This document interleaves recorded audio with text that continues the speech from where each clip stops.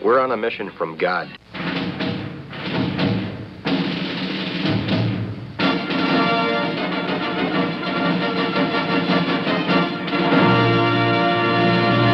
And now for something completely different.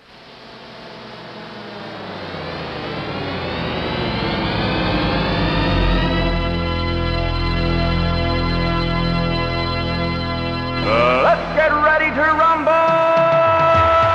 Yeah, baby, yeah! This is Pastor Jolly John Lekumsky coming to you from the cool climes of Northfield, Minnesota. And this is Pastor Matt Youngblood Clark from Ascension Lutheran Church in beautiful South St. Louis, where it's not quite as cool though, John. It's rough out there. So what is the temperature? At least when we're recording this, who knows what it'll be when this show actually airs? But what is it down there in St. Louis in July? Today, I think we're going to reach 95, and it's 110% humidity as usual. So it's pretty rough, John. Be glad you're in Minnesota. Well, I tell you what, I am, because right now it's 71 degrees, Matt. Oh, don't rub it in. Oh my goodness. We've had these pop-up showers, occasionally this summer too. It's like we're in Florida or something. These Floridian downpours just in the middle of the afternoon, they come out of nowhere, and that doesn't help with humidity. And then you're wearing these masks, and if you have glasses on, they're already fogging up because of your mask, and now you go outside and they're fogging up because of the humidity. So I really haven't seen where I've been going for the past 3 weeks or so. Well, that explains why people tell me you've been wandering into trees and stuff like that, man. I know. So, well, it is beautiful up here in Northfield, and I was trying to get away from being a grumbler and complainer, but I do have one more thing I need to complain about. Last time it was the mosquitoes up here, because unfortunately the cool temperature doesn't stop the mosquitoes from breeding. But now I have yet another problem. And Matt, tell people, I'm not generally, I'm a pretty easygoing guy, right? I'm a pretty tolerant person, right? Well, your name is Pastor Jolly John Lekumsky, so yes, usually pretty jolly, easygoing, happy-go-lucky, smile on your face kind of guy. So I just want people to know that I'm not ordinarily doing things like this, but right now I want to say something to all of the Canadian geese that might be listening. Although actually they're Canada geese, but they're not Canadian geese. Matt, my wife told me, and I've learned not to argue with Lynn, because whatever Lynn says, she's right. And you can check it out. There is no such thing as Canadian geese. They are Canada geese. I had a feeling that came from Lynn. That's right. Yeah. She set me straight on that right away. But Canadian or Canada geese, I go back to where you belong, would you? Okay. I mean, the border's closed. I can't get into Canada. What right do you think you have to come down here in the United States? Do you have any idea why I think the Canada geese should go back to Canada, Matt? Why is that, John? Well, you see, we have these beautiful, beautiful biking paths in Northfield that they weave through the woods, they weave through marshlands, they weave through because we're the land of 10,000 lakes. So obviously, they're also weaving through the manyest lakes around here. And I don't know what the problem is with you geese. We've got thousands of acres of Greenland. We have, for Pete's sake, 10,000 lakes. Why do you have to poop on the paths? I knew where this was going. You knew, yeah, because it's not just Northfield. It's the same thing in St. Louis, isn't it, man? Oh, yeah, we've got I know, our daughter would always yell, goose poop. Give a cut to goose poop. That's the same thing. I can only imagine how much worse it must be up further north. But yeah, in St. Louis, we've got the humidity, the heat, and the goose poop. So I don't know what their problem is. There's plenty of places for them to poop up here, but for some reason they always want to poop on the trail. This is a true story. We'll finish this up. The Kansas City Zoo got so bad with geese and their accompanying excrement that they actually hired people to come in And to gather up the geese, they put their little geese handcuffs on them. And I'm not sure where you put handcuffs on a geese, but whatever. They arrested them, and they took them out to this nice little marsh area out in the middle of rural Missouri, where they should be happy. And all those stupid geese flew back. They flew back to the zoo. So Can you believe that? I'm telling you, Biden, Trump, I don't care, Republican, Democrat, you got to do something about these Canadian geese. All right. Well, build All a right. wall, John. That'll solve it. That'll keep them on there. Well, I don't know. Can you build a wall high enough to keep the geese from coming in? But I don't know. I've said enough. But yeah, we're out there, we're biking, we're just having the best of time, and all of a sudden the entire trail is and there's no getting around it. Tell your daughter up here, it doesn't matter to warn you because it covers the whole thing. Well, all right. Back to something more serious, Matt. But I just had to get that off my chest. Well, I'm glad you did. I'm glad you did. We're here for you, Pastor Jolly John. And at least we've helped people understand they're not Canadian geese. They're Canada geese. Yeah, that's right. Okay. If nothing else is learned on this episode, at least we have that. That's right. And haven't you spent your whole life calling them Canadian geese? of course, yeah, like everyone Right, has, well, I think, but not apparently Canada geese. Not true. Check it out. So I want to do a little potpourri today, if I could. I want to pick up something from our last episode. I've got a couple other things to share. One from Doug Nicely. You remember Doug Nicely? Oh, don't sure, you? yeah, He used yeah. to The chaplain, be a yeah. frequent guest on KFUO.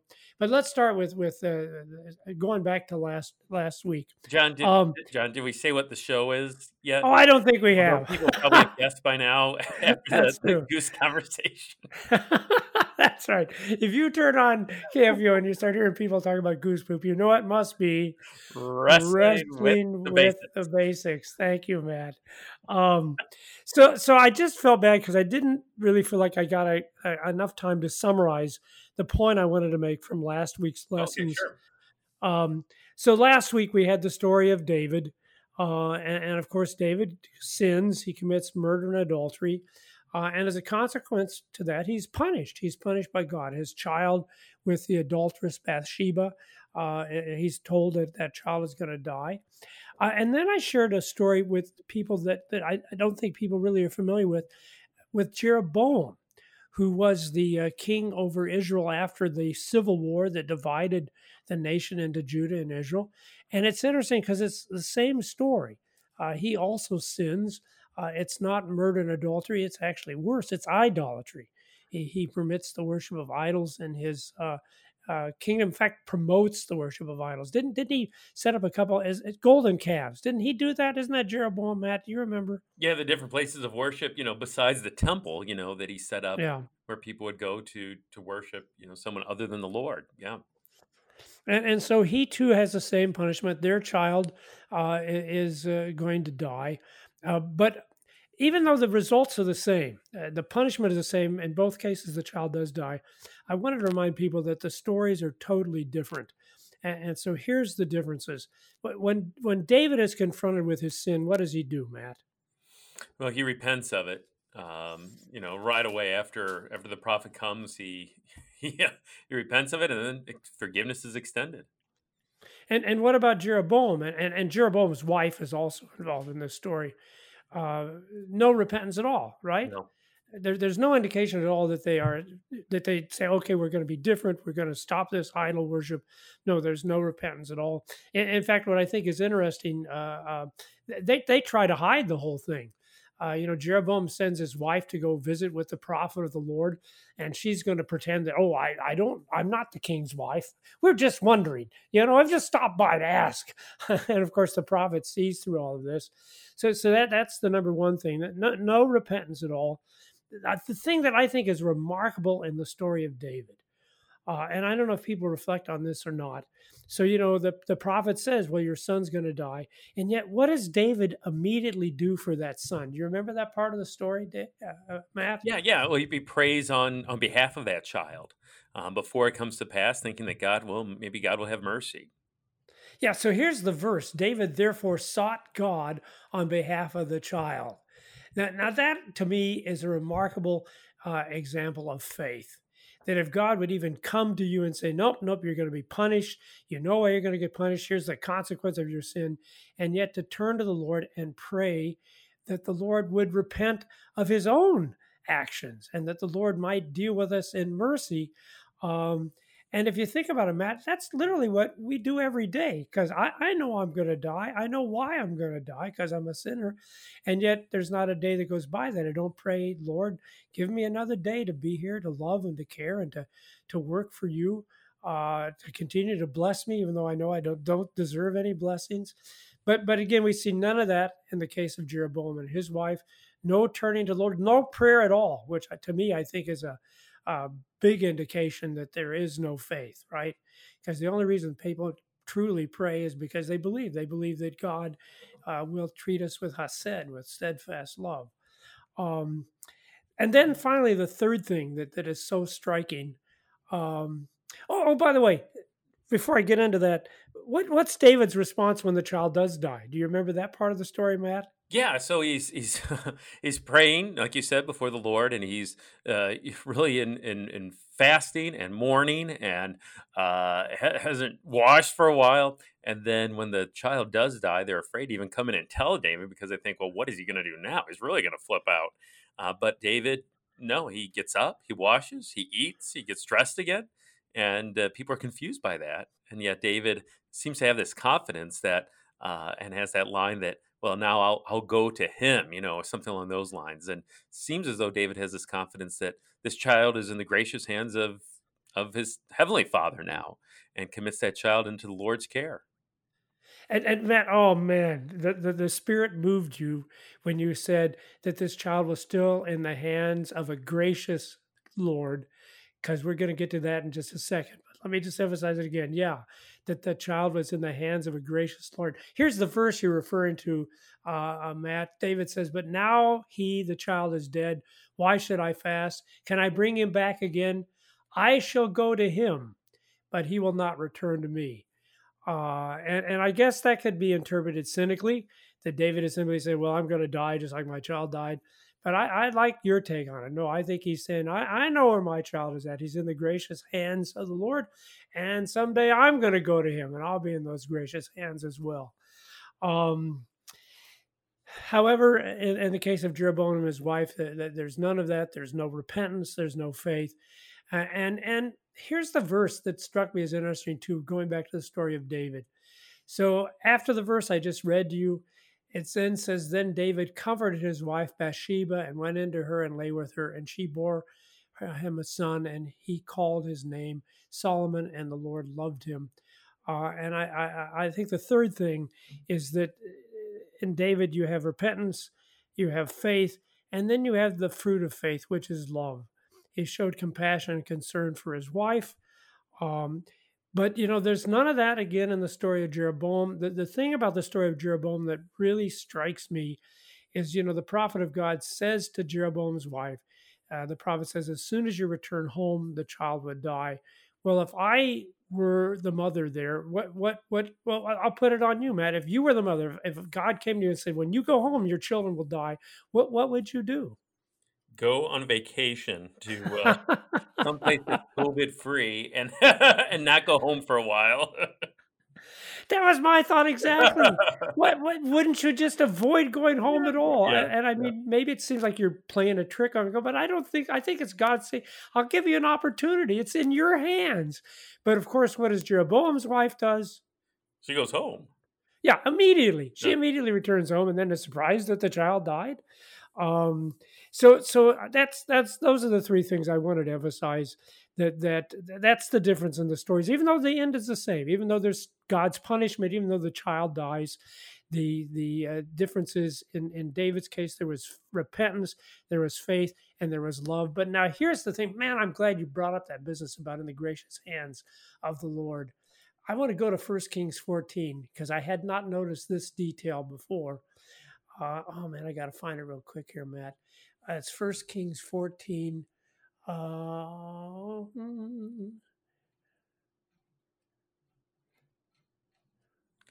Okay. You got it, John? Yeah, verse 12. Okay. Verse 12. So arise, therefore, go to your house. When your feet enter the city, the child shall die. So that's what we're saying. All she needed to do is just say, okay, I'll make the sacrifice. I won't return home to my family so that my son may live. But she makes no sacrifice. But here's the verse I think that's interesting. And all Israel shall mourn for the child and bury him, for he only of Jeroboam shall come to the grave, because in him there is found something pleasing to the Lord, the God of Israel, and the house of Jeroboam. So, Matt, it's truly, I think the Spirit inspired you to speak of David's belief that his child, even though he died, was still in the gracious care of the Lord. And that's affirmed here of Jeroboam's son, even though Jeroboam was a sinner, his mother was a sinner, and yet it says there again that the Lord found something pleasing in this little child. Even though the child was going to die, that child still was in the Lord's gracious care. And in the case of Jeroboam, that's actually a blessing that the child dies, because what's going to happen to the rest of Jeroboam's children, you wouldn't want to happen to a dog. Yeah. So, because if you know the story, then there's a man that betrays Jeroboam, and the man goes about and kills all of Jeroboam's descendants. And I'm sure he does not do so with any kind of ease. I'm sure he does it as bloody and as mercilessly as he can.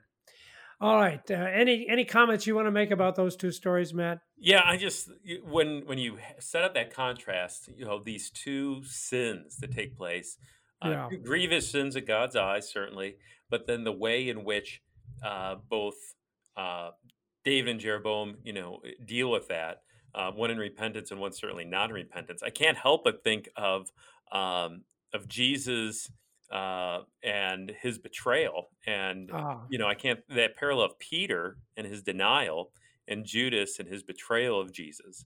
I mean, both of those, grievous sins, right? But then the way in which they deal with that sin, much different. Peter with a repentance, and Judas certainly, as far as we can tell, an unrepentance, and even taking his own life. And then the way in which God then, in Jesus, restores Peter and lifts him up, and still works through Peter, accomplished great things, just like he worked through David, and certainly David's offspring then, Solomon and his descendants, to do great things too. But I don't know. I just that's the parallel that came into my mind, was that of Peter and Judas, where we see something very similar taking place. And that's again, and it's the whole pattern of the Bible. Oh, yeah. Look, people, everybody's going to sin. You cannot expect that you will not sin. But what you do after you sin, that's the crucial thing. Like you said, you can become hardened. You can keep that sin to yourself. You can hide that sin, and that will only bring bad results for you and for everyone around you. But where there is repentance and where there is faith that God loves sinners, that we had that story of Zacchaeus. That's what I've come for, is for sinners, he says, and then you get this beautiful fruit of love that flows from that as well. Because I am convinced that if you're having trouble loving somebody, it's probably a faith issue, people. And you just need some repentance. And then again, some really good gospel about how God loves and cares for you and this other person you're having difficulty with. So here's the second thing, though, I wanted to share as we do this kind of potpourri episode. Yeah. And this comes, as I said, from Doug Nicely. You got those materials in front of you? Yeah, sure do. Matt? If you wouldn't mind reading the passage from Romans chapter 3. Romans chapter 3, verse 19. You've got that, don't you? Yeah, I believe so. Let's see here. Romans chapter... We're just going to read the first part of it at this point, but go ahead. Okay. Now we know that whatever the law says, it speaks to those who are under the law, so that every mouth may be stopped, and the whole world may be held accountable to God. Okay. So I've always thought this phrase was strange, so that every mouth may be stopped. That just seemed strange, unusual. And yet Doug points out that if we know the culture of the time, that phrase makes perfect sense, because apparently this was kind of a legal a protocol in those days, that, of course, if you were accused of something, you had a right to get up and to speak in your defense. And when you were finally done with giving your defense, you would put your hand over your mouth, so as to say, I'm done. I'm stopped. I've given you everything that I have to say in my defense. And Doug points out that sometimes if the court thought you were just going on and you were saying nothing of significance or important, the court would literally stop your mouth. Okay. Not a bad In practice. fact, Matt, can you think of a couple of instances in the Bible where that, and I never drew the connection of these stories with this passage about Paul, about every mouth may be stopped. But you know two stories, don't you, Matt, where that literally happened, where the official authorities tried to stop of the mouth of the defendant. Can you think? In the Bible, you mean? Yeah, in the Bible, yeah. Okay, I know. Like with Jesus himself, as he's speaking, especially in front of the chief priests, they slap him, to try to because in response to what he said. That's one example that comes to mind. So that's the example that came to my mind right away too, where they strike him as he's answering the high priest. There's another story though that I had not thought of, but that Pastor Nicely brings out from the Book of Acts. Are you familiar with that story at all, Matt? Well, let's see here. I'm looking at your notes here, John. I'll be honest. Yeah, I know. So Paul, Acts chapter 23. Is that what you're talking about? I think that's the one I'm talking about. All right. So you want to just read those verses? Yeah. And looking intently at the council, Paul said, "Brothers, I have lived my life before God in all good conscience up to this day." And the high priest Ananias commanded those who stood by him to strike him on the mouth. Then Paul said to him, "God is going to strike you, you whitewashed wall. Are you sitting to judge me according to the law, and yet contrary to the law, you order me to be struck?" Right. So thank you, Pastor Nicely, for those biblical references. And so it makes perfect sense. That's what happens. The authority comes and they stop your mouth because nothing you can say is going to get you off, and nothing you can say to defend yourself in the sin you've committed. And that's exactly what the law does. Every time we try to make an excuse, every time we try to justify what we've done wrong, the law comes and says, nope, it's just a sin. That's all there is to it. You cannot excuse yourself. I'm sure Jeroboam would have said, well, hey, I was just trying to keep my kingdom in order, right? I didn't want people to go back down south to Jerusalem and Judah to worship. That's why I built the temples and the false idols up here. But again, no, every mouth is stopped by the law. But here's the thing. You got to read on in the book of Romans. Because that in itself is important for us to know so that we will repent like David did. But it's not enough to know. You want to finish that passage in Romans 3:19 through 22? Yeah. In fact, why don't you do the whole thing starting at 19? Okay. Now we know that whatever the law says, it speaks to those who are under the law, so that every mouth may be stopped and the whole world may be held accountable to God. For by works of the law, no human being will be justified in his sight, since through the law comes knowledge of sin. But now the righteousness of God has been manifested apart from the law. Although the law and the prophets bear witness to it, the righteousness of God through faith in Jesus Christ for all who believe. Yeah, so there's that beautiful teaching about, now here's the answer. It's not in your works. It's not in your excuses. It's not in your justifications. There is only one answer, and that is Jesus Christ. And then Doug provided us with another nice passage, too, from 1 John 2, verses 1 to 2. Did you see that on the notes there as well? John writes, "My little children, I am writing these things to you so that you may not sin. But if anyone does sin, we have an advocate with the Father, Jesus Christ the righteous. He is the propitiation for our sins, and not for ours only, but also for the sins of the whole world." So there you go, people. That's why Paul says Jesus is the source of our righteousness, because he's our advocate. He's our propitiation. He's the one that speaks up for us with words that will not be stopped. See, that's what I think is cool. Our excuses will be stopped, but not so for Jesus Christ. His Father hears his words, and on the basis of his words, he's willing to love and forgive every one of us, even though we've sinned. Well, all right. That was my potpourri. What are we going to talk about next week, Matt? Well, we've got more fun with the weeping prophet, John, Jeremiah. So I thought we could talk a little more about Jeremiah. We've kind of touched on things here and there the past couple weeks, but let's continue with another maybe head scratcher in that longest book of the Bible, the book of Jeremiah. All right. So we are glad you're all able to be with us here. This has been Wrestling Wrestling with the Basics.